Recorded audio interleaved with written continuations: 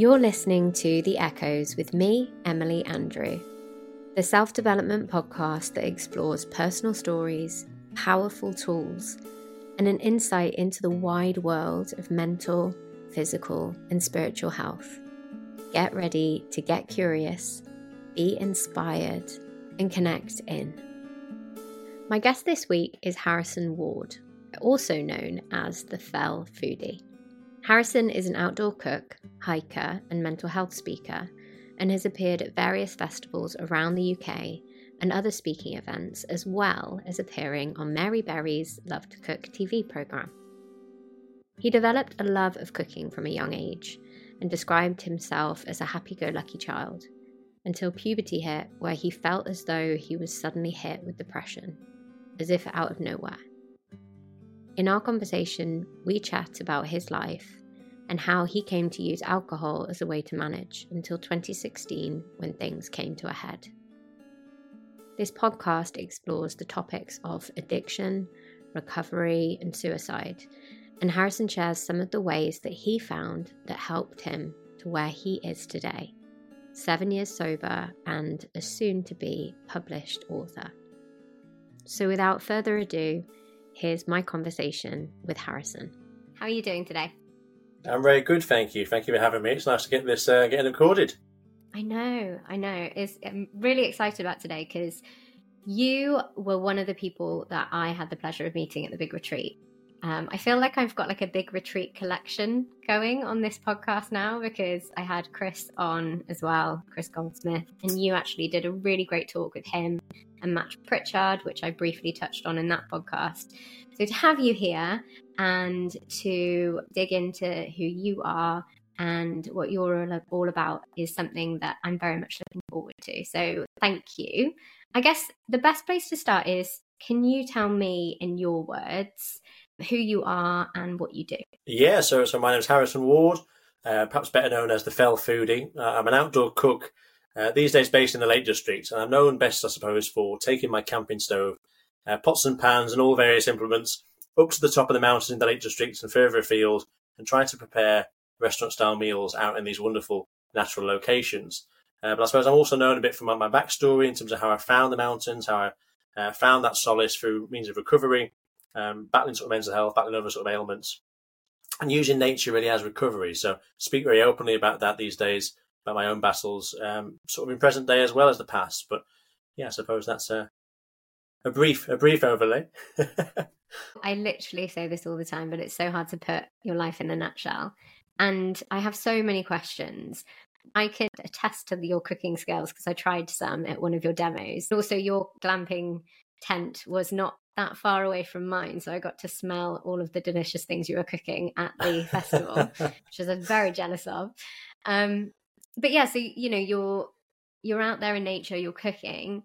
How have you become this kind of social media presence? Because it's you seem to be everywhere this year in terms of festivals, in the work that you're doing, and it's obviously because you're very good at what you're doing. But how has that grown for you? Well, that's very kind. Thank you for saying so. I forgot you saw me cooking outside the glamping tent as well. It's I suppose a rare change for me being on brand at a festival. Usually I'm enjoying some of the nice foodie vendors and having a break, but for that one I had did a few cook-ups on the evening, so it was nice having a bit of chill time in between as well.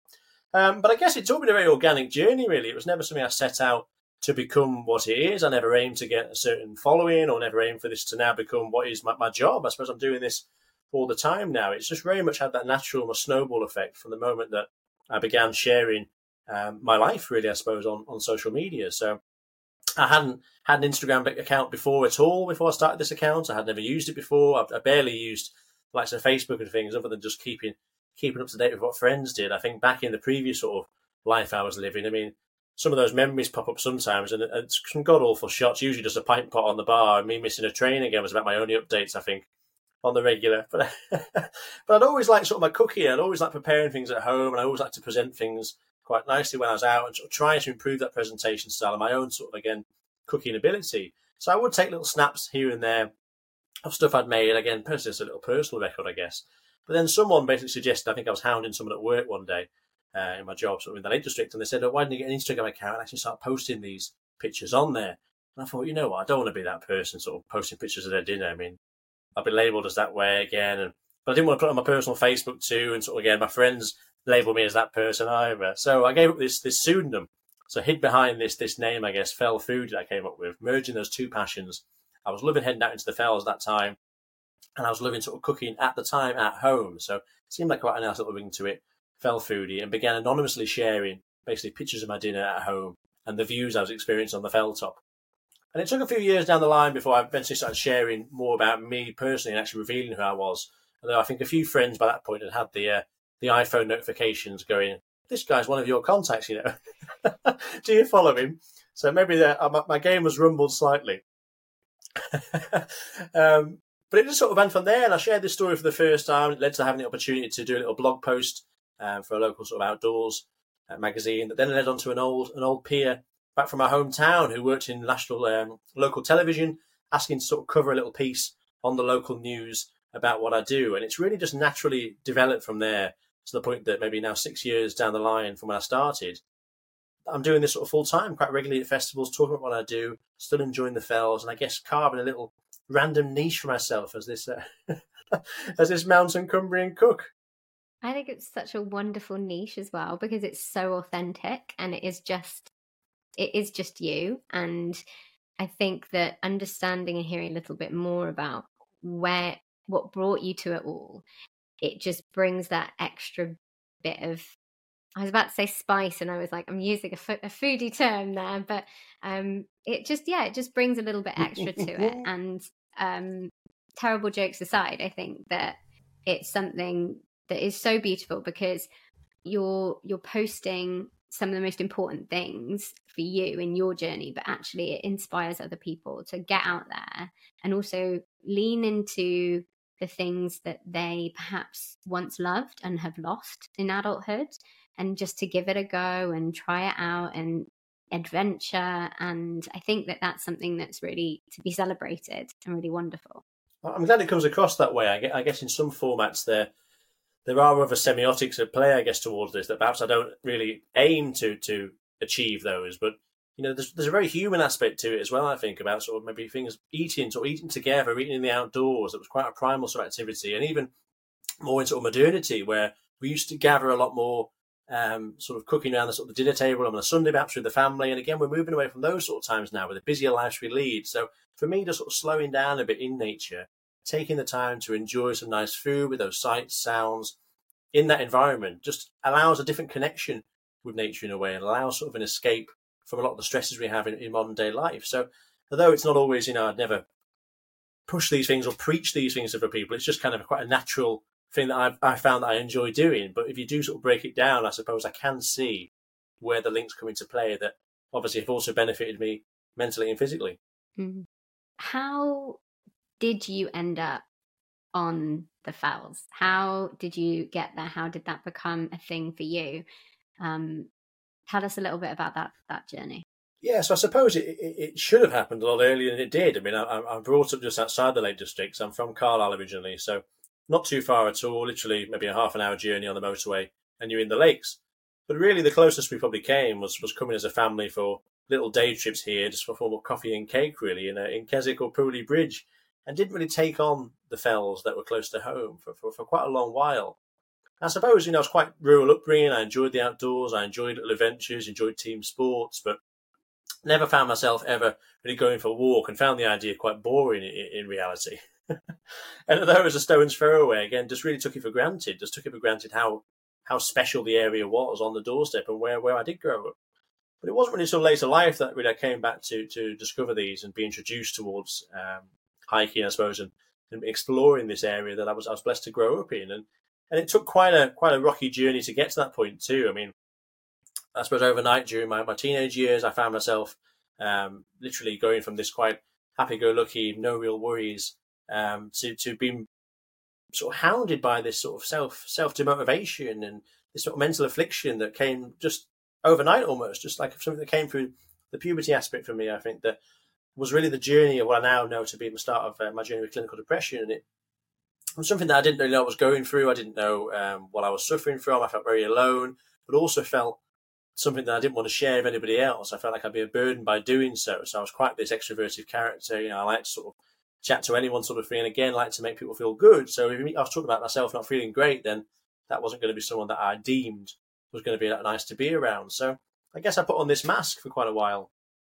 and just continued that way throughout my sort of teenage years. So again, the fells were very distant at this time. The outdoors was quite distant. I did a bit of cycling around my local area and stuff, but didn't really usually, I would never say I was an outdoorsman at that time. I'm an outdoors enthusiast, probably the opposite, really. I sort of liked my football and liked to sort of stay in and probably play the PlayStation, I guess, and rock up at school at last minute to do what was required, I guess. But during all this time, I was working a lot in the hospitality trade. I found myself working from about 13, just washing pots in a local pub, and I was waiting on at a restaurant down the road. And as the years went on and got to 18, I was able to sort of start working behind a bar and start sort of dispensing alcohol. And this really opened up a whole different chapter in my life where, again, I was meeting people from all sorts of different walks of life, people I hadn't really come across before. I hadn't really been someone that was ever really going out underage or even drinking really at home, and enjoyed that social aspect that was quite in nature of my character, sort of meeting new people, having that chat, could chat to anyone sort of thing, and was now having that both in a work setting and as a social setting after work. So under the guise of being social, I guess, I was starting to drink a bit more at 18, that rite of passage, that sort of cultural thing we have here in Britain as well, around 18. And again, blokey, I suppose, trying to be someone that could maybe handle my beer a bit with the older boys in the pub and keep the conversation going. But for me, it was something that early on, it was something that sort of took me to places I'd not really experienced before. And I suppose I was getting drunk very quickly at the time. I was a few beers and I was stumbling home up the road and that was it. But tolerance began to build over time. And I also found that it was also allowing me to shut off my own head, shut off those thoughts I was going through. So those dark moments I was experiencing where perhaps I wasn't wanting to be here, battling sort of my own existence and constantly putting myself down and not thinking I was good enough for any sort of situation, was silenced with the use of this substance. So that became something that I quite quickly wanted more of, and at the time didn't see it as anything other than that sort of social lubricant that it was, and that quite natural thing that we do. At 18, we come of age, we go out, and that's it. We go down the pub now, and we go into town in the bars and clubs. And by the time I moved to York at 19, I went to university in York there. I was already quite regularly drinking sort of most days at this point. And sort of again, just under that social bit, after football, working a lot more shifts at the pub, and found myself quite quickly falling back into that environment when I moved away to this new city. And growing up quite sort of rurally, I guess. I mean, Carlisle's where I say I was from, but I was actually a little town just outside. So there wasn't really much of those amenities around, and the place sort of shut down quite early.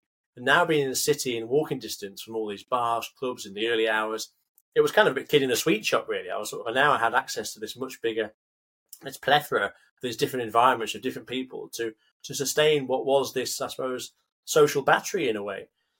But for myself, it was something that quite quickly began to snowball in the trade, that my studies fell by the wayside. I was drinking every day at this point. My health was starting to look quite different. I'd put on a lot of weight. And at one point, I was coming in sort of in excess of 22 stone, putting on about sort of 7 stone in quite a short pace of time, about 6 months of being in York. So quite a noticeable difference for friends and family of how I'd gone. But I suppose this was now the physical outlet of what I'd been going through internally, now sort of coming to the forefront. So I was drinking most days, drinking myself to sort of black out, to shut those thoughts off. My tolerance had increased. I was drinking more and more and more to get to that point. And again, was making some very unhealthy choices on the way home in my diet and a lack of exercise. And in the city now, I was kind of just in that adult sort of rat run, I guess, through my studies and through work, which then began to fall by the wayside. And I went full time into the industry. So couldn't be further away from the fells at this point.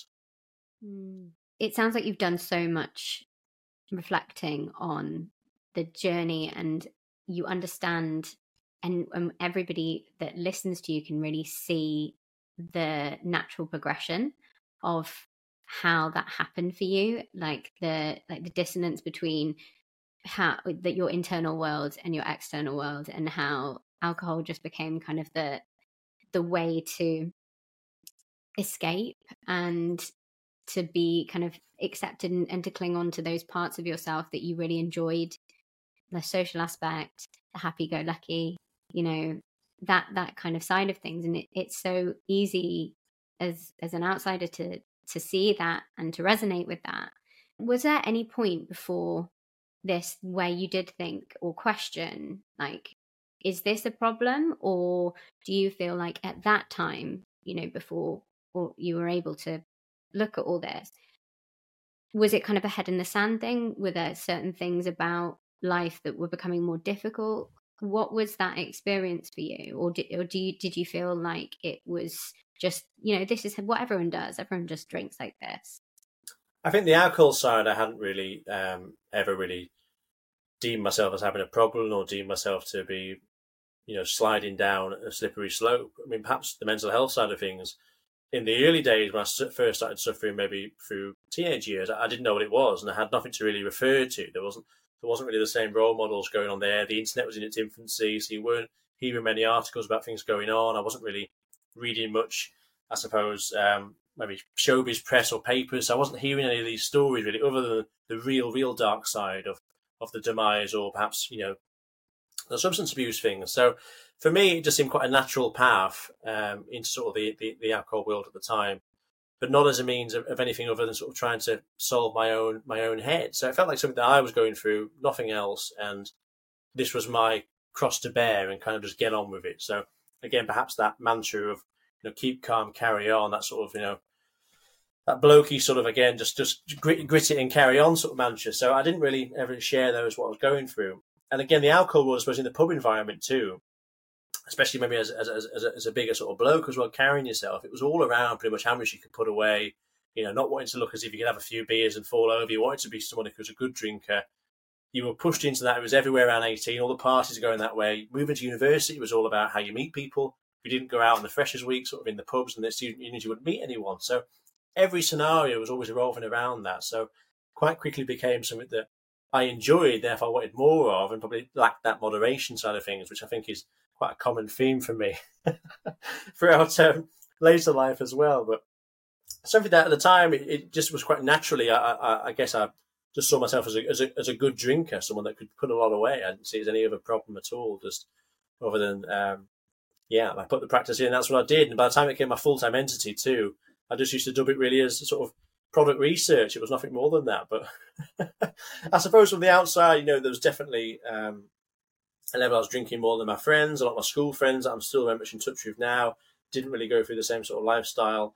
I suppose I was quite solitary in my life, and you're sort of bouncing from group to group because people didn't really run to the same sort of timetable as me. So I found I'd sort of literally bounce between groups that would suit what I wanted to do. But again, looking back, it just seemed bonkers to really even see that. I mean, surely the problems are there to be seen, but because I was bouncing group to group, I suppose other groups weren't seeing the entirety of what I was doing.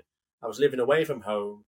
I didn't have many close friends coming to visit and stuff. So the signs didn't really come to a head. And I suppose being quite an extroverted character too, when I did meet up for social situations again, it was kind of like, put the mask on, it's all grand. Here we are. We'll just have a bit of a joke and a drink, and he's just a bit more portly. He's just a bit more weight on. Like that. It didn't really seem as if there was the pathway to where I'd gone. And it was something that didn't really come to a head until really I hit my worst, when I had a couple of rock bottom moments that I'd look back and dub them now. One that I had a lot of friends come to visit me. It's my 21st birthday in York, and we had sort of, a big celebration, as you would do, another milestone birthday that, again, typically British. What should we do? Well, we get absolutely off our face on booze and have a big 5-day bender, which, again, run of the mill for me at the time. But towards the end, it started to really dawn on me the fact that these friends were all going back home again, and I was just in this city, going about my business day to day, not really having any close relationships other than the bartenders in town and the takeaway owners I'd stumble into on the way back. And I think I just felt very alone all of a sudden, and really come to a head while I was masking. I mean, I was, at this point, I did see alcohol as a medicinal tool for me at this point. So I knew I was suffering from something now. And I had been diagnosed with depression by the GP, but hadn't sought any help, but kind of pushed it away and gone, no, I don't want to change myself. I don't want anything that's going to compromise me as a person. I've just got to grin and battle on with this, and didn't share it. And one particular walk home that evening, again, completely under the influence, just realising really that this was no longer providing the escape that I was wanting from it. And I was battling with suicidal ideation quite a lot at this point, and had decided that really enough was enough. And about the early hours of the morning, I picked up a payphone. I didn't have a phone at the time. I was very reclusive. I didn't like to be tracked down, didn't like to be pinpointed anywhere. and I made a call home to my mum, and sort of a few calls there. She answered. I don't remember too much of the call. I was just well off my face, really. But I remember my sole intention was to say goodbye, and just really didn't feel as if I could go on another day. Alcohol was no longer providing the outlet for me that was getting me through each day, and that I didn't really see another choice in the matter. That was sort of stage one, I suppose. That was the point that I really hit maybe looking back, it was a cry for help, I guess. It was something that at the time I saw it as a bit of a chink in the armour, and I let people in. I didn't really want to reveal that inner truth, but I did seek some medical help at the time. I returned home to Cumbria very briefly. Obviously, my mum had known, a close friend had helped me get home from York. But I wasn't willing to change at that point, so I booked a ticket back to York, and I carried on this exact same lifestyle for another 5 years. Still highly functioning, still working my way up in hospitality to the point of management by the end, but literally just drinking myself to blackout every night, and just existing day by day. And during this point, I mean, I found myself in a relationship in York, something I guess I'd always really wanted, that sort of something to share life with and experience that sort of, love of another person, and enjoying those nice bits that really I was as an individual. I was just kind of compromised by this affliction that then developed into this substance abuse. But the two sides of me it was kind of like I was in these two relationships, one with her and one with the alcohol, and the two were almost hidden lives from each other. They didn't really correlate. They didn't really overlap. I mean, there were certain social events that there might be an inkling. I suppose they could see I was a heavy drinker at the time and someone who liked to drink. But again, like you do, if you don't see someone too often, you just think, they just put a bit away. You don't sort of add it up and start going, they must be doing this on a daily practice. And at the time, I guess I was literally waking up and brushing my teeth with this stuff. It was ridiculous, really. I mean, I was drinking in excess of over 20 pints a day at this point. I was a full-time smoker. I was living inside the pub.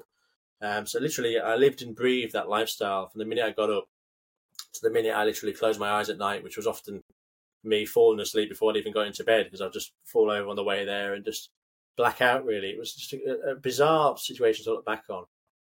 But during this point, I guess there were certain moments of, looking back, I suppose, potential arguments, really, that were maybe little interventions from my partner at the time that always just forced me straight back into the pub to drink it away and not really face the problems, just avoid them. And on one of these occasions, I went out and acted unfaithfully to this partner. I'd met someone else in this bar, and I kissed this other person in the bar, and it resulted in the end of that relationship, which rightly so was the end of it. But it also really opened my eyes to really how far I'd fallen. For the first time, I felt as if I'd very much compromised myself as the person I deemed I was. The values, if someone asked me to describe myself and who I felt I was on paper, it was very different to perhaps the life I was actually leading and the life I was portraying and how I looked. But the fact I'd gone out there in honesty and sort of integrity and loyalty and acted that way to someone that I loved, or saying I loved, just almost pulled me out of this masking, this sort of misting I'd gone through with what I deemed as the elixir at the time. Just liquid blackout. And it was that really moment, the 6th of June, 2016, that relationship ended, but I also started to end the relationship with alcohol. So I'd come to terms with the fact I was an alcoholic at that point. I felt as though I was powerless over the substance. It just literally played a part in every moment of my life. It was the sole focus I was going through. And that something had to give. And that I could no longer stay in this environment I was in that job, in that city, with the connections I'd made there. And I made the decision to leave that city literally that night, overnight. Just an absolute right turn moment. Just a moment that 1 minute it's all going fine. Well, it's not fine in reality. It's completely, it's shakily going along the track. But literally, in a moment, everything has just crumbled beneath me. Those foundations have gone, and the whole life I'd built for about 7 years in this city, through university, knowing that environment, that was my career. That's what I was good at. I was almost, my personality I was a big drinker. That's what I go out and do. I was just a socializer in the boozers. And overnight, I'd returned back to Cumbria. I threw my hands up in the air, and for the first time in my life, came clean to friends and family that I was not okay, and this had been a problem for a long time in my life. And I was never really facing the music, and the alcohol had been the way to mask this.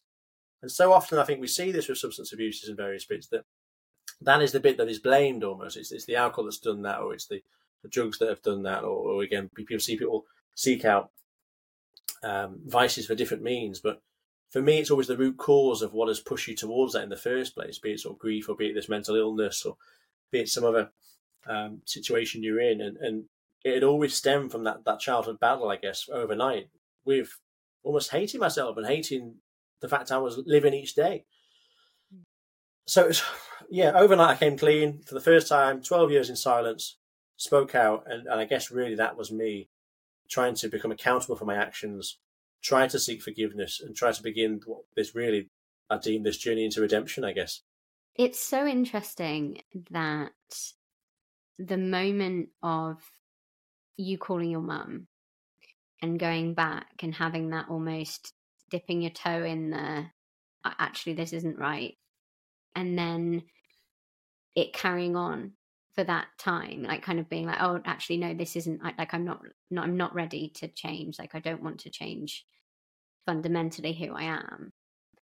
To go to the moment where you acted unfaithfully and felt like actually who you were had been totally compromised because the values that you held really dear had been broken. It's really interesting to see those two things, because I think many people would probably switch it the other way around and say, actually, you know, this moment where I feel like life is unsufferable and I can't live it anymore, like that sometimes for a lot of people is that their rock bottom. But I think it's an important point that rock bottom doesn't always have to look like having suicidal ideations. It obviously is an extremely important flag, if not a rock bottom. But sometimes the thing that we need to change our direction isn't the thing that we think it would be. No, I think so. And I think it's important, as you've highlighted there, that not everyone hits a rock bottom, but also everyone's rock bottom can be different as well. I think it's sometimes it might take a bit more to get to that realization. And likewise with the alcohol side, although I do talk about, you know, the levels of consumption I was going through, I don't think that number is definitive of the problem you have. I think sometimes it could be, if you're having one glass of wine a night, that might be having an effect on your life. Therefore, that is a problem if it's a problem to you. So I think it's very individualized. I think it's easy to sort of compare ourselves with other people and go, well, my time wasn't as bad as theirs, or I'm not drinking as much as them, so I'm okay. But it's very individualized, I think, on those points. But for me, I guess I just built that tolerance over time. I was a bigger set chap. And I just really, looking back again, retrospectively on it all, I think I never wanted to be that burden onto other people. And I didn't mind inflicting further pain on myself. I was battling my own head each time. I was basically pulling myself through each day as it was. But the minute that had then had an effect on somebody else through my actions was the moment that really, I think I was brought up to be someone that always held your hands up when you did wrong, sort of thing. And it was kind of, I felt as if I couldn't shy away from that moment and had to own that mistake. And it just kind of, it was an epiphany sort of moment, really, in the whole thing of looking at yourself and almost looking in the mirror and going, what has gone on here? Like, where have you taken yourself to? And then realizing the fact that I didn't want to be a burden to other people, but I've been a burden for the last probably 6-7 years, the way I've been acting. Like, you know, I wasn't appreciating that at the time of how much an effect what I was already doing was having an effect. Because you look at those around me. My mum said at one point to me a few years ago, she said that she'd come and visit me in York and she'd try and sort a bit of life out and get a bit of, I suppose, organisation to my life, because it was just kind of scatty. I was functioning over my job, but it was literally in, out in town. Home was just somewhere I rested my head in the evening, or literally, well, closed my eyes at night, really. And she said she used to go back sometimes and just have the realisation that, you know, I think she could see maybe where I was, not to full extent. No one knew sort of the actual numbers of things there, but she said she used to cry herself to sleep thinking that, you know, if the years down the line that she maybe wouldn't be here, you know, and she passed away, that I'm still be in this cycle. And, you know, she just saw this, you know, this vision of me falling out of work, falling on the streets, drinking my life away, which, although I never got to that level, you know, it wasn't far away really from living sort of very much on that borderline of, when I was living in the pubs, for example, I was penniless on sort of money-wise, you know, sort of pinching where I could to get my fix, and, you know, no money there, racking up all this huge debt via credit cards, blowing through an inheritance. I mean, a disgusting amount looking back at how much really I wasted, I suppose, just down my neck. And if it hadn't have gone this way, I mean, it's a very difficult one, because I still can't really comprehend how I did that at the time to someone that I loved. But I did it, and I had to own that. But looking at all of our outlets and all the different situations, I couldn't see any other scenario that almost led me out of this path. Because inevitably, that relationship was going to end. It was going to end. It was sooner rather than later. We were about to move in together. You know, that my secretish life would have been more revealed. We worked out different shifts when we lived separately apart. I was able to weave in that lifestyle around meeting her. That would have been come to fruition. You know, at the time, I was literally wet in the bed each night for drinking that much. I was waking up sort of in a piss-soaked mattress. If I was living with her, that sort of thing had happened. It happened a couple of times together. That would have become more of a reality. You know, my finances were all over the place. We were about to go into the flat. I didn't have the money for the deposit. It was all starting to come to a head. So it would have come to a head and it would have ended. But I think every other scenario would have resulted in me going, oh, woe me, drinking further down and drinking myself into that oblivion. Because I was very much someone that at the time said, alcohol, celebration, commiseration. It's there regardless. It was kind of, for me, it was no matter which way around, I drunk it away, drunk the problems away and just shut the head off and almost allowed myself to escape briefly from living in the moment. So, yeah, it's hard looking back, but I mean, in reality, there's a great quote I love about alcohol being a brilliant dissolvent, you know, a dissolvent of relationships, a dissolvent of finances, but never a dissolvent of problems. And looking back, really, there were moments of ultimatums from friends, from close friends from school that I'm very lucky to still have in my life at this moment. When I had that turnaround point, it could have been so different, but these were the people really then that rallied round and were integral to the next steps of me pulling myself out from that life I lived. And I never forget that. And that is a privilege, really, being in that space, because some people go past that point, and that unconditional love from family and friends can run out at times. And I think I'd pushed that quite far, but I hadn't pushed it off the edge just yet. And looking back, I don't think I appreciated at the time, perhaps, you know, how close I was to those moments where I just thought, this is me, just doing me, just carrying on, just getting through each day, just literally dragging myself through life and not really achieving, not really making much of a dent. But the reality of how much it was sort of hurting around me was a difficult realization, I suppose, during this whole moment of change. And I think it's so easy to hurt yourself, like, especially if you have this inner dialogue of like, you're not good enough, you're a burden, like, you know, you have that disconnect between the person that you're portraying and the person that you feel like you are inside. So it's so easy to go inward and to kind of punish yourself for that.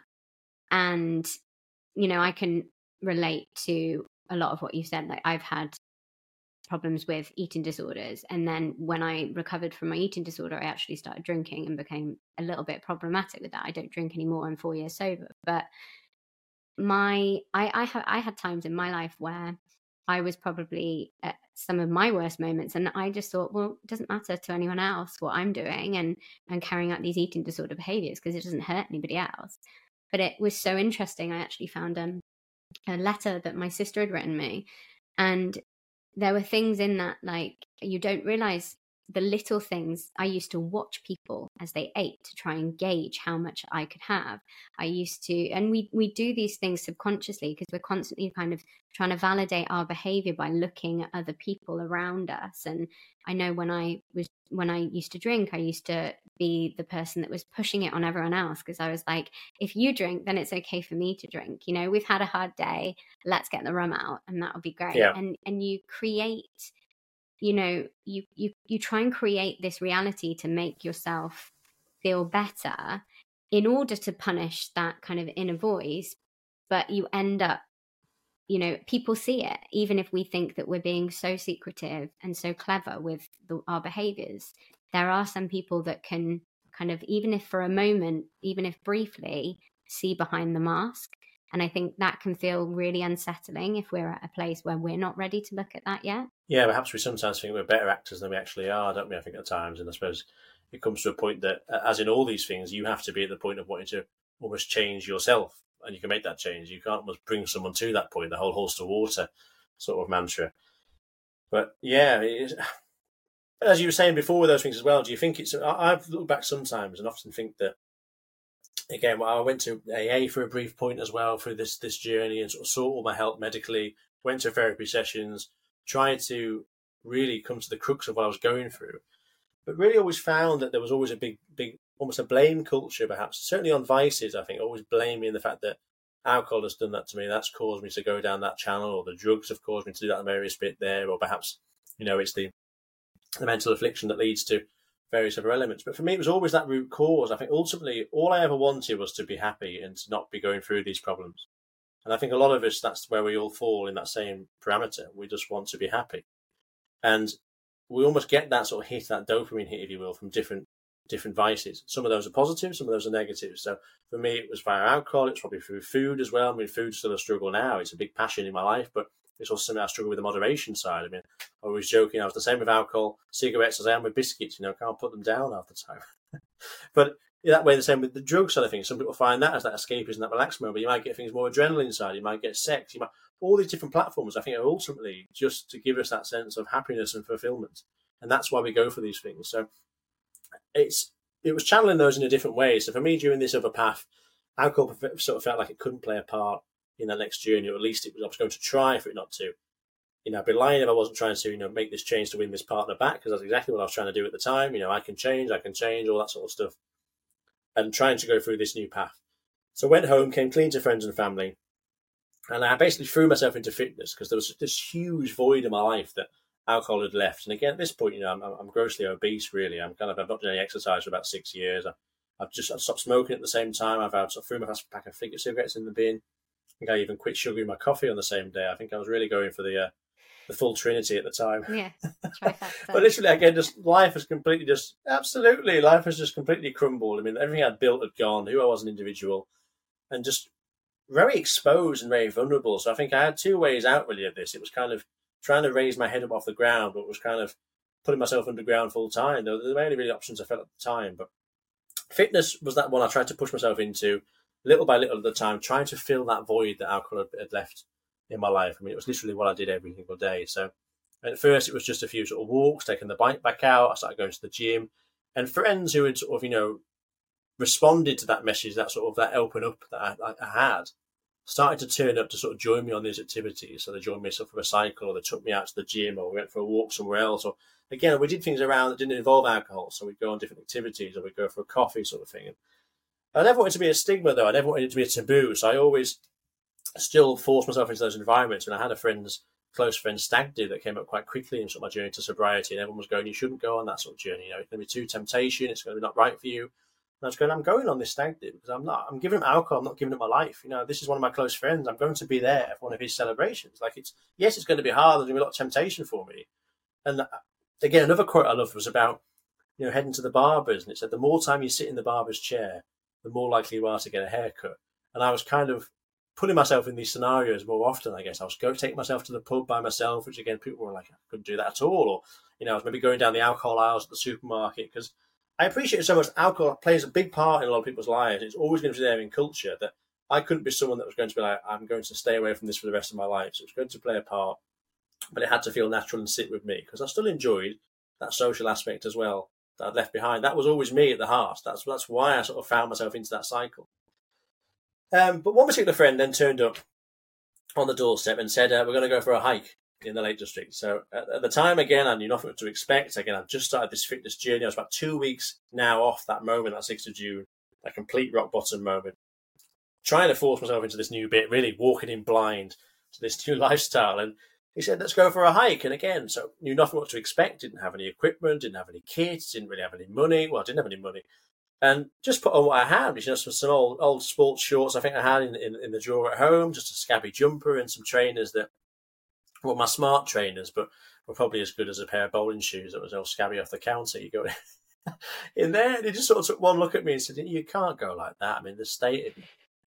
And as we went, we drove into Lake District down the M6, sort of Carlisle past Penrith, and he pulled off and went to this outdoor store and said, let's get you a pair of boots in there. And I was going, I can't afford these boots, really, mate. Like, I've just got to wear what I've got because this is all I've got. And he didn't say anything. He just walked in, what's your size, got these boots, and just plonked these boots on the counter and bought me these boots. I mean, it was just like, a huge show of faith and support. And again, these people that rallied round at the start, I mean, I can never really repay the thanks enough for how much they pulled me out of this moment, because I think alone, I'm not sure if I would have made these sort of steps. And that moment of huge gratitude and that show of faith, about half an hour later, wasn't quite the same when I looked up at this mountaintop that he'd pulled up at the base of. Return. Absolutely. I mean, we literally pulled up at the base of Blencathra at the time. That, for those knowing the Lake District, it was one of the higher mountains. And here's me, just literally, I hadn't done any exercise for years. I'm going, how am I going to get up this hillside? And literally, off he goes up the hill, going, what do you do? And I'm just staring at my feet, basically being marched up this hillside. And I mean, God knows how long it took there, but we eventually made the summit of this mountaintop. And he just looked at me and said, right, well, we're doing Helvellyn next week, which was the third highest mountain in the area. It was 950 metres. And was like an absolute stone staircase up the summit. So again, 3 weeks round from this turnaround now, I've just put myself on this little steady fitness journey, trying to get things turning, trying to lose a bit of weight. I'm straight on to, right, okay, we're getting marched up these hillsides. So it was like basically military training, I think, for me back then. So, I mean, I'm just so clouded. I mean, I'm all over the place. I'm pining for my ex, I'm going through this sort of banging headaches of withdrawal from alcohol. I guess I went cold turkey overnight, which at the level of consumption I was having at the time, is not medically advisable, really. And it was kind of just something that I suppose from the actions I'd gone through, just felt as if this all had to change. I had to sort of try and redeem my character, I guess, in a way, and basically right my wrongs and try and seek forgiveness from what I'd caused. And it began this new passion, reaching the summit of that mountaintop, looking across. We had this beautiful blue sky day again, looking down at the mountain tarn and the ridgeline of Striding Edge. It just really sung to me. And I was going through that high, that endorphin rush of reaching the top, that physical activity I'd been doing. And although I'd been gasping for breath probably about 15 minutes prior, I was suddenly now taking in this vista and going, this is amazing. I can see why people do this.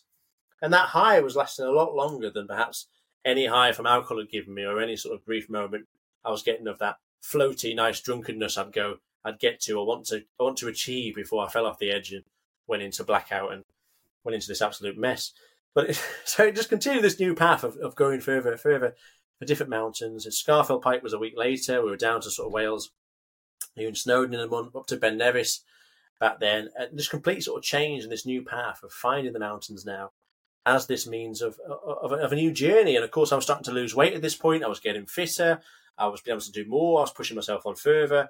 And I was getting that good feeling, which was pushing into my life elsewhere. So I was eating a lot better. I'd gone back to sort of cooking, which was always a passion from a young age. I was cooking from scratch at home, thinking about how I was fueling my own body for body and mind, because I felt like if you were going to fuel a car to go 100 miles using a bad source of fuel, it wasn't going to make sense. So I was trying to fuel myself properly to try and give myself the best chance.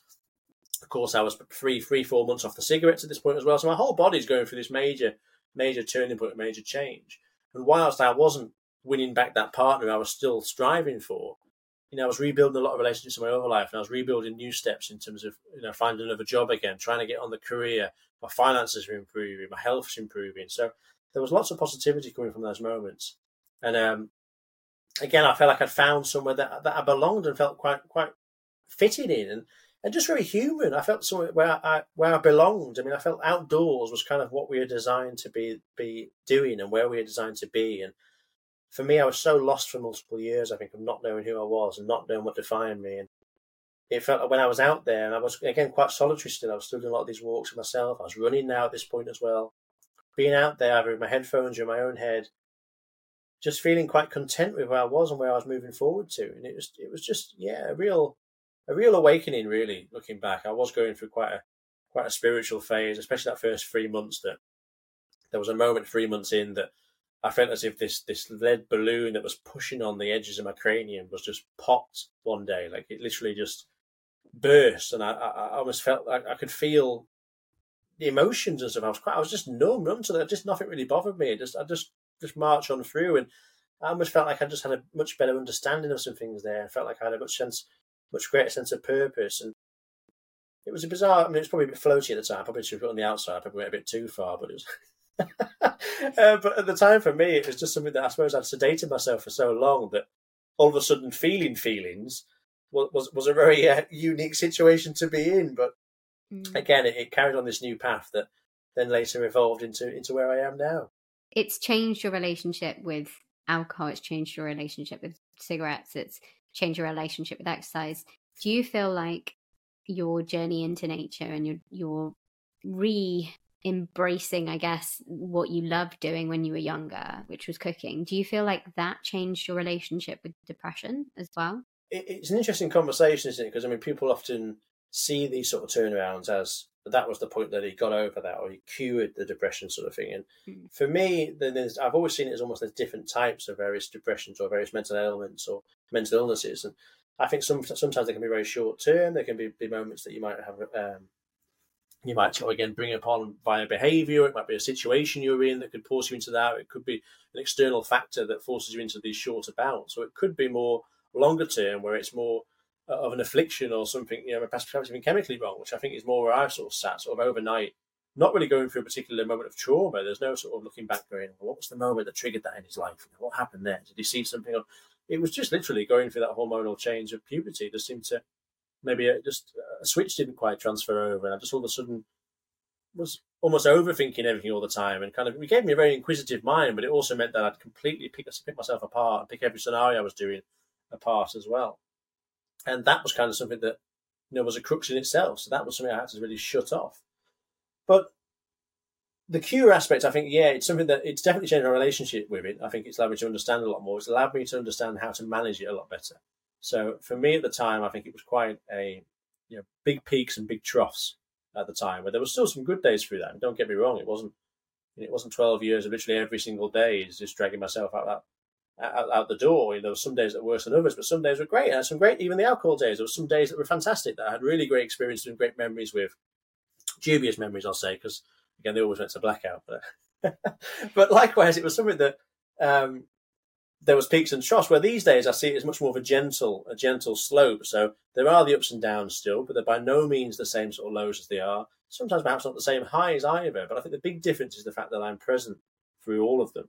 And I think that's sometimes the element that I perhaps miss most from alcohol as well. It's kind of, people go, do you miss drinking, or do you miss that sensation? And do you miss the taste? And, I'm quite happy to drink some of the alcohol-free beers. I don't see those as having an effect. I don't have a placebo effect from those. I don't really go onto the spirits or the wines, because they though they aren't really like the real thing, they do seem to have a little bit of a buzzy feeling for me again. I feel like I'm going down the same sort of line. So I just try and stray away from those and not drinking it. So I'm 7 years sober now, not a drop from that day, completely leaving that behind. But I do sometimes miss that sensation of being able to just have a shut-off moment, to be able to sort of almost have a break from what you're going through, because with being present all the time, you're present through those highs, you're present through those lows, and you have to ride that out regardless. You can't almost shy away or escape from those moments, because life has its pitfalls, and often life has a lot of negatives too, and you have to ride those out, those moments of pain and things, and work through those, which that's been one of the biggest lessons I've learned. I think it's how to manage it more. And exercise has certainly been a key component in that for me. But one that I've had a bit of a fractured relationship with, I think, since lockdown, which kind of all just shattered routines all over the place, didn't it? I think for everybody. And I keep blaming that as being the reason I maybe slipped a bit on my exercise and put a bit of weight back on. But I keep wondering how long I can keep blaming it, really, because we're looking back on nearly 3 years ago now. But I think it took so long to get those routines in place that having those stripped away all of a sudden, losing the gyms, getting shut. Although I live so close to the mountains, we were getting told not to go out into them by mountain rescue and various bits. And I was working through the lockdown, and so I was always really, my hours went through the roof. So I kind of didn't have the time for that either. I was kind of pushing towards trying to keep this business going, which again, everybody else was on furlough. I felt like you were securing those jobs, and you were kind of in that environment of just keeping the world moving in some way, in a small little fraction, I suppose. It definitely wasn't really in the same level as the NHS workers or some bits in there, but it was a strange period where it was quite far removed, and really I think I sacrificed a lot of my personal outlets during that time that I've still struggled to rebuild on some frontages. But by all means, I think the journey with my mental health now is a lot smoother. I understand a lot more of the symptoms. I understand a lot more. Perhaps I'm going to have some of these lower days, ride those out. And again, I'm not so harsh on myself for them either. And I think I was always forecasting so far ahead all the time as well, where I wanted to be, and setting myself these unmanageable goals, and really punishing myself for not achieving all the time. That almost perfectionist mantra of if I don't hit that grade, then that's it, you're a failure. But these days I find, like my sobriety, I'm very much in that sort of one day at a time kind of mantra. I just take life as it comes each day. We take on what's on that day, and we push forward. If I can keep my sobriety each night, then I'll stay sober another day. And although the AA journey didn't quite work out for me, I didn't fully identify with that path. I found my own sort of path and carved it out. And through exercise, through time outdoors, through sort of good food out there, again, potentially still too much of it on occasion, but again, enjoying that quite mindfulness experience and that absent-minded practice of cooking and hiking and spending time in those environments. I think that's the thing, isn't it? Because I know for me, after I could no longer use my eating disorder as a way to cope with life, I started to use alcohol as a way to cope with life. And I am an overthinker. And I just didn't want to feel anything or think anything. And I drank to blackout, and it didn't take me much, but I would constantly black out, and it would just be like it just happens. But I think that by quitting drinking, I had no option but to really understand myself better. And I think you've touched on it so many times. It's the relationship that you have with the thing, not the thing itself, and what that relationship does for you. Because that's why I think so many people did struggle in lockdown, because we cope with life by putting these band-aids on it, whether it be putting, going to the gym a lot, or whether it's eating, or whether it's, smoking, whether it's drinking. It can be anything. And when those things are taken away from us, that's when we have to have no other choice but to know ourselves or choose another option. And I think it's so much easier sometimes to choose the other option instead of inquiring, what is the thing that I am needing this for, or that I can't cope with on my own. And I think that it's a really easy thing to do unconsciously, because we're so used to being told, even on the positive side, you just need to get your 5 a day, go to the gym 4 times a week, think positive thoughts, only positive thoughts, never be mean to yourself. All of these, we have all these structures and all these things we should be doing. But actually, it is about understanding that we are so different, and experimenting and giving ourselves the compassion to be able to change our mind. That, if you didn't allow yourself that, that ability to be able to change your mind, you'd be in AA and still feel that sense of, this isn't quite me, this doesn't quite fit, but you're doing it because you feel like you should, and therefore you're on rocky ground. Whereas you are technically on rocky ground because you're up a mountain, but you have found your good term, the good way of moving forward for you. And I think that message for anybody listening is the really important one, because we are all different, and we have to figure out what works for us and what we are striving towards. No, for sure. It's something that I think that's not the sort of the vice thing I mentioned before. I think in terms of finding your vice, I think you've always got to have some sort of outlet. Certainly for myself, speaking from what I'm going through, what I still suffer from sometimes, it's kind of that is my outlet for that sort of purpose.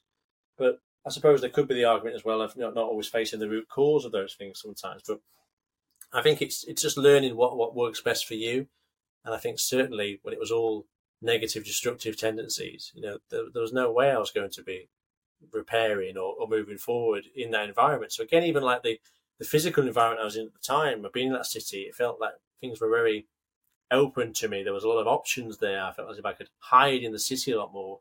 The job I was in was kind of, it was providing that outlet where, I couldn't have turned up like I did in an office job, absolute stinking pie-eyed of booze every morning. Like, it just wouldn't have happened. But in the pub environment, it was kind of there we are. We're sort of, I'm just doing a bit of line clear. I'm there. I had a coffee cup behind the bar that was often filled with drink from the minute I got up. And it was just, it was able to slip through, and those were people coming when you open the doors, they're having a drink. So it was just easy to mask over those paths. So I think sometimes that environment as well, which can be a very difficult one, and relationships with other people. Sometimes, there's a lot of things that had to get severed really for that moment of change. But pushing ahead and pushing further to try and make that positive moment. And as you say, with certain outlets, food is certainly one that's still a struggle now. I think in terms of the moderation, I think whether they talk about these addictive personalities, don't they? Sometimes whether medically proven or medically unproven now, it's kind of, for me, I've certainly had that aspect where I think I just do struggle with moderation, where I've always maybe gone too far, all or nothing type approach, whether it's with my drinking, with alcohol. I've been there with exercise before, and I mean, that's somewhere I'd like to get back to. But food-wise too, that was certainly what I fell back on. I think, there was a lot of temptation to drink again through that period, just to really give yourself a break for a day and almost allow it to just go past faster. It almost sped up time in a way. Alcohol, I found. I mean, I didn't really fall in with the drugs crowd for that same reason, because it felt a little bit too fast for me. It was a bit too 0 to 60. But alcohol allowed that sort of slow and steady demise and that shut off into each day that just allowed a moment of peace and clarity in my mind almost through just inebriation. But lockdown, there was a lot of that temptation to ride that again and just see those days away.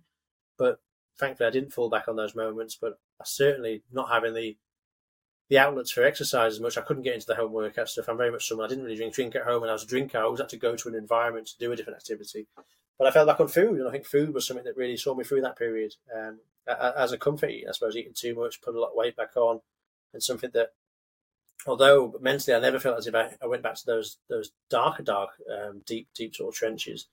It was just the way of getting through another day again. So, yeah, it's strange being reflective, isn't it? Looking back, it's so easy to look back and be like, well, I shouldn't have done that. It's so easy for us to do that, but I think it's really important to be like, those are the things that help to get us through.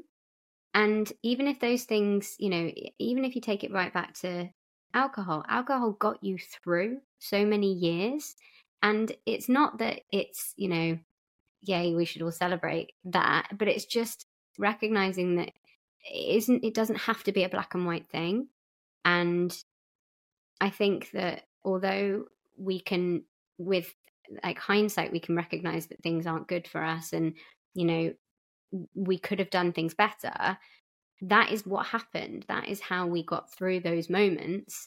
And if we didn't have those moments, we wouldn't be able to have the perspective that we have now and learn more about ourselves. And I find it really interesting because somebody asked me once, like, if you could take back, all of the stuff that had happened to you, would you? And I was like, well, no, because I wouldn't be here.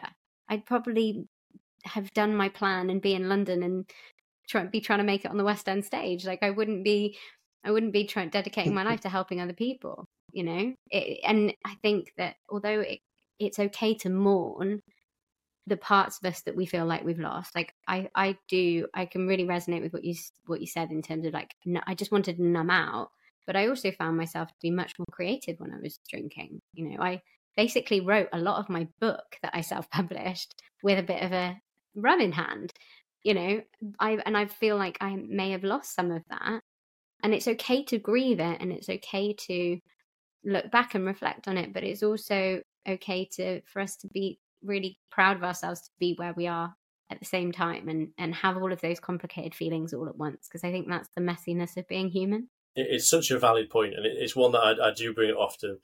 And again, especially during that sort of lockdown period, there was many people that were beating themselves up, I think, for losing routines or for drinking a bit much or for not keeping up those routines they had before. But as you say, it's just having a bit more kindness to yourself. I think I'm going through such an uncertain period in that.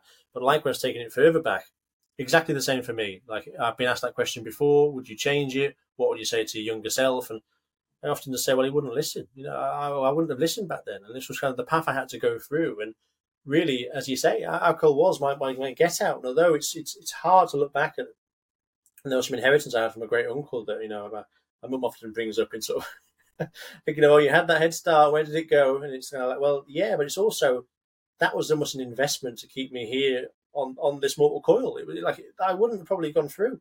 There was days where I just didn't want to be here at all, and that was kind of my way of fighting through another day, was just shutting off from that world. So without that outlet, either it would be something worse, or it would have been, it would have been a different solution. So it's a difficult one because, of course, you'd think logically, well, you'd change that bad behaviour, wouldn't you? But it's also something that brings you to where you are now. And as you say, perhaps sometimes that mindset can be a bit of a curse too, because whilst I think we can be more receptive to some of these outlets and these vices, you also sometimes have the upside of that maybe increased creativity, as you say, or the more analytical mind, or perhaps even the more thoughtfulness or just awareness sometimes that perhaps if you're just on that level playing all the time, you don't have those other elements. You just ride a still lake rather than a choppy sea.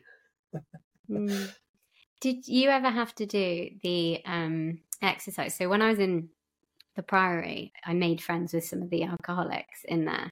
And because as you do, you just make friends with all the other inpatients. Tried to start a relationship with one of the cocaine addicts, but that was another story for another time. But they had to do this exercise of having to sum up how much they spent on alcohol, like a week or a month, a year, etc. And I did the same because at that point I was bulimic binge eating disorder, and I would go and spend £100 in a shop, then I go to another shop and spend another £100, and that would be gone that night, and then I'd do the same again, and can definitely like relate to you in terms of just squandering the money away. Did you ever have to do that in AA? Because I think that in itself, it's a very eye-opening thing. But as you say, I think the way that you just described that is such a beautiful way of looking at it, because it takes away that judgment.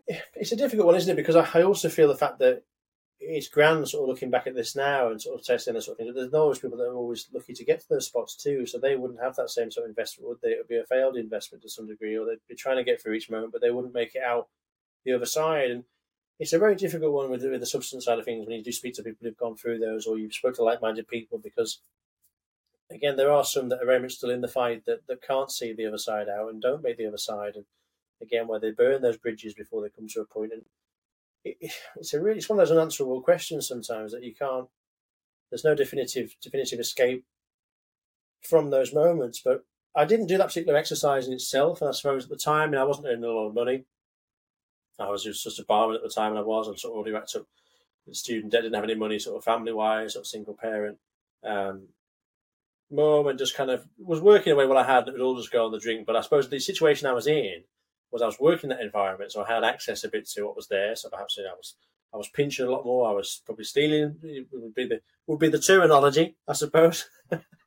I'm good friends with my old boss these days, but I suppose I was just doing pints on the sly bits in there, or again, punters would buy you drink. You'd add those all up. You'd always take the drinks off you go. You make bits out. I took ones that weren't welcome. I'd sort of fill up from the drip trays. If I was in town, I was a lot of friends in the bars in town. I knew everywhere that would do sort of like a line clean night, or again, if someone ordered the wrong drink, I was known as this sort of almost human vacuum cleaner. It would just be on the end of the bar for me, just waste not, want not type of thing. Although, again, like my food, I was someone that did appreciate the quality of some alcohol and the craft side of things from a high quality alcoholic product. Likewise, with my food, I appreciated the craft that went into those products. But I'd also take whatever was going at the time. So it was kind of... Yeah. Although I probably didn't spend as much as maybe other bits, because I was sort of pillaging where I went and finding sources of the quota, as I dubbed it, each day. So, but again, there was moments where you were lending money here and there. So again, I was weekly pay at the time, so you always didn't have too far to go for the next fix. But when I lived in the pub, there'd be days I'd go in, if I hadn't quite made that quota each night, the pubs would close before I got home, then I'd be back in there opening the bar up and just literally filling up off the top shelf and just taking this nightcap, which was probably a half pint full of spirit. Like, it just crazy, really. So I think perhaps, I'd have spent a lot more if I was actually buying the stuff sometimes. But likewise, I wasn't drinking at home, so I was always spending out. I was always out and about, so you're paying that higher markup on things too. But yeah, it must be. It's a shed ton, isn't it, really, the amount that goes through. But that would have only increased further, or not at all. But no, powerful exercise, I think, sometimes, to visualise the full extent, because we sometimes don't comprehend the buildable, the compound effect, I guess, of how much that goes in, and plus the unit side. Even how much I was drinking there. There was one time I think I hadn't registered the doctors in York. I'd been living there 6 years. I think eventually I decided I'll register for the doctor. I don't want to go, but I'll just register, just change my records. I think basically my local doctors were saying, well, you don't live here anymore, so you need to sort of move on. And I think I registered at the time, and they did sort of just the general, what's your height, what's your weight, what's this, how much do you drink a week? And I think I said to them, what, do you want the honest one? And I wasn't hiding this at the time. Again, I was quite proud of how much I could put away, which these days, looking back, it's used to wear it on my chest, but these days I'd be like, well, who cares about that? There's no pride in that. But I think I turned around at the time and was like, oh, right, okay, well, have you got a calculator? Sort of trying to work out what it was each day, and I think it was just straight away she was going, right, well, you do qualify, haven't you, this for this, to have a little warning leaflet being sent out and stuff. But again, I didn't see it as an issue. I just, then it was kind of like, oh, NHS fancy dancy. It was kind of, oh yeah, well, if you're drinking in excess of 8 units a week, it's probably a problem. So of course you're going to fall in that requirement. But it just, yeah, the AA side kind of, I enjoyed going there at the start. I enjoyed the like-minded nature of it and being there with other addicts and being able to sort of share things that they could relate to and understand, that perhaps my friends probably would listen and stuff. My family would listen, but they couldn't always comprehend the actual lifestyle of what was going on. But I just didn't get too on board with the blame culture on alcohol, and also perhaps the religious nature of it as well at times, which I think it was very much an individual thing. Just for me, I didn't quite see that path out and went for a bit, but did incidentally find that when I've looked back at where I've been through, I kind of followed those 12 steps in my own way. Although I hadn't physically gone through that pattern and that sort of method, there was still quite a natural path of coming off alcohol, coming out of addiction, to wanting to right the wrongs and seeking sort of forgiveness from others and paying that back and, making the change and coming clean from that. And even these days, I suppose I talk a lot at schools, I talk a lot at universities, I mean, podcasts, and speak very openly about what I've been through.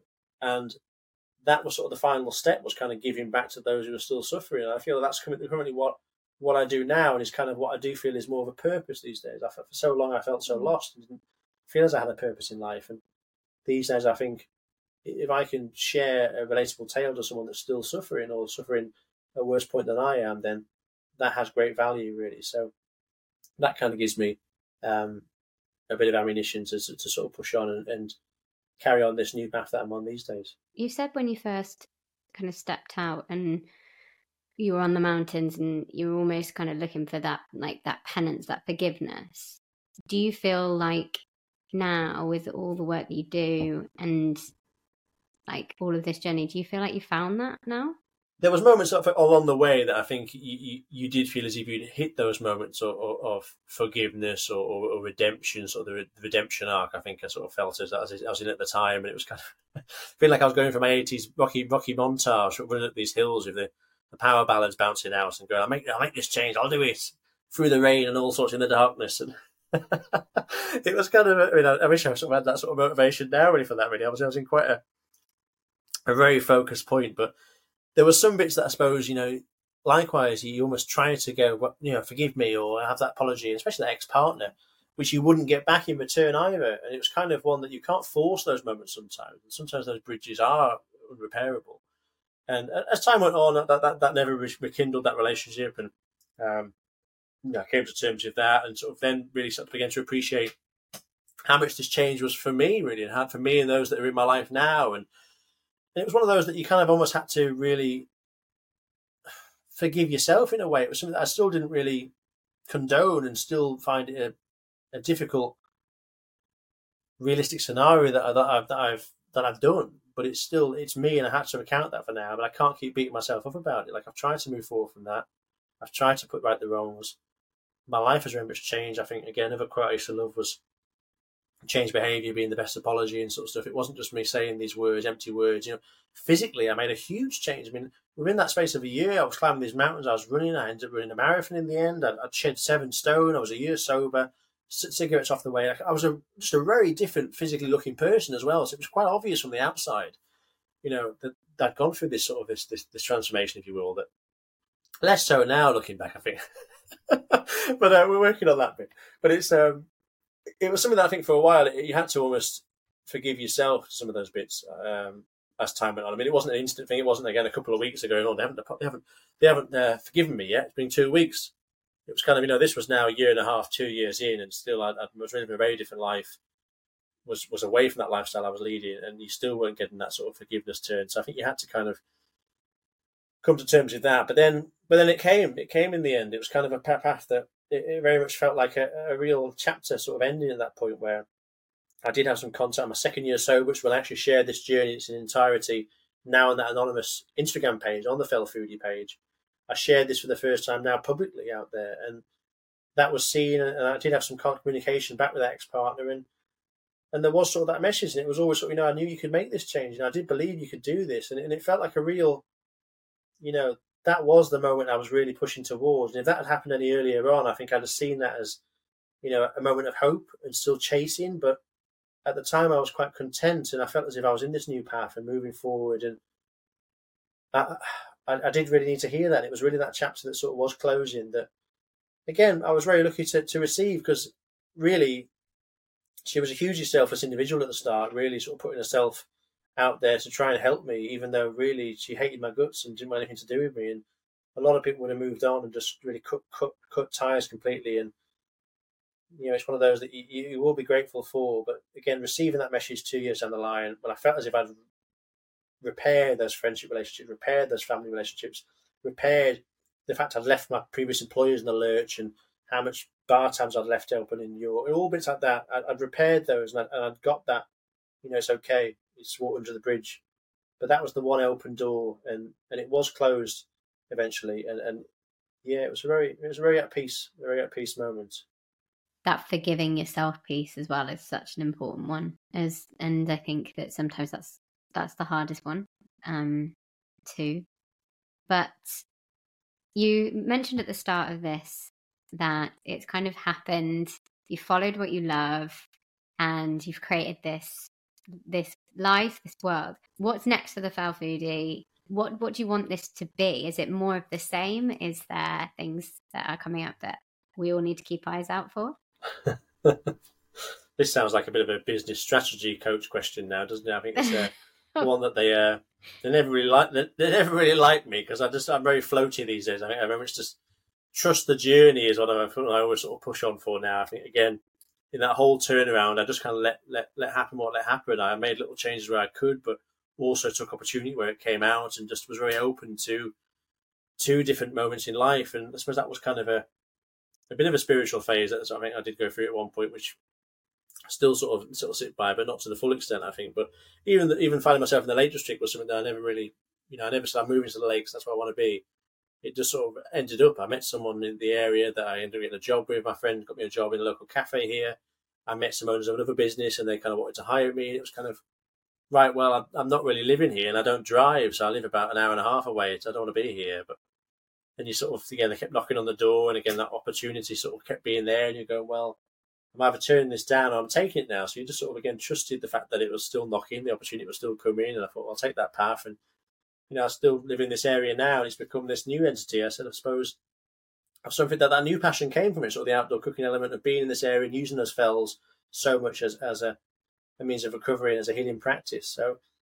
So again, yeah, it's very much one day at a time. I haven't really got any outward visions. I think at one point I was striving towards these goals 10 years ahead, and if I didn't make them, then that was it. I was kind of going to be so harsh on myself not being there, or the ultimate punishment to myself, perhaps. And these days, I just see where it goes. I kind of just take each path. I take each opportunity. I'm very thankful for each one. I don't know who I'm going to meet tomorrow. I don't know what's going to come about. And I quite like that about it sometimes. I quite like that there's got to be a bit of forecasting, of course, in life, but there's got to be some plans ahead. Otherwise, you can't expect it all to land on your doorstep, and you've got to make that look at times as well. But I also sometimes let it take its path. So in the immediate future, I guess I'm looking forward to being a published author for my debut book, which is something I never thought I'd really say. That's due to be published in October. That again, all of these opportunities I've had, from being able to talk at some wonderful festivals like where we met in Pembrokeshire at the Big Retreat, where I'll be back again there next year, hopefully, and some other festivals, and all these things are stuff that I never envisioned. I never planned to get to these bits. I never planned to share these or build a following to speak to, or to be able to I share my story on publications and media, on television. It's just all been absolutely just a very natural, organic path that I appreciate. There's got to be some element of perhaps even planning things ahead, but I just kind of like to see where it goes as well, to some extent, and kind of just being me. It's very difficult, isn't it, being defined by that's what you do or where you're going next. And I kind of just allow myself to be sort of defined by the day sometimes. I'm just me, essentially. I'm just going to try and live each bit. But the book going ahead is definitely going to be one. And likewise, hopefully some more mountains adventures and some fantastic meals and great company and experiences with different people. So one day at a time. I love it. Thank you so much for your insight, your wisdom, your experience, and for sharing it with us. If you could leave one message out in the echoes that might help somebody, or something that you feel really passionate about, what would it be? I think for me, I think if I phrase this in terms of perhaps sometimes ask, one thing you could ask yourself in the past, for example, one thing you could say to your past self that, to try and make a change or to try and do something, or a piece of wisdom or a piece of advice to pass back.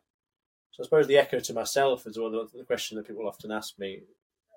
Although I do say I don't think he'd listen. I don't think he'd listen to what I had to say. He was on that path, quite stubborn, probably still elements of that now. But the one thing I think I always come back to is just quite simply the word stay. Because I think for so long I didn't want to be here. I didn't want to be present. I didn't want to be alive. And looking at where I've got to from that day since, simply staying has resulted in things becoming better and okay. And those moments easing. I mean, there's still those troughs at times, but not to the same extent. So I think for somebody else perhaps going through these elements, or feeling as if they're not worthwhile, or feeling very alone, it's kind of just staying through that. Don't make that decision too hasty. And that's perhaps quite simply the message I'd share, I think.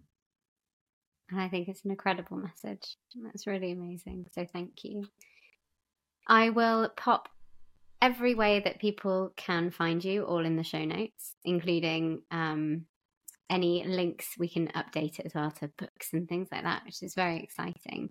But I just want to say a huge thank you again for all your time and coming here and having a chat. And I'm really grateful to you. So thank you. Not at all. I'm very thankful for you as well. Thank you for having me on, and it's been a pleasure. Thank you so much for listening to this podcast episode. I'm not going to lie, when Harrison said the word stay, it made me a little bit teary.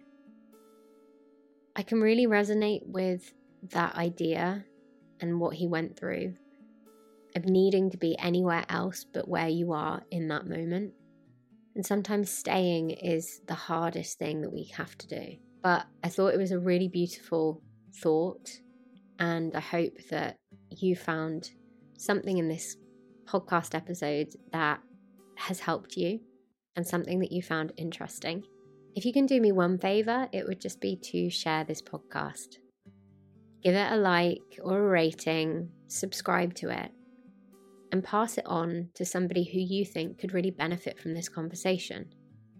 Maybe somebody who you feel might be in the position that Harrison was, or maybe able to resonate with some of the words that he has shared with us.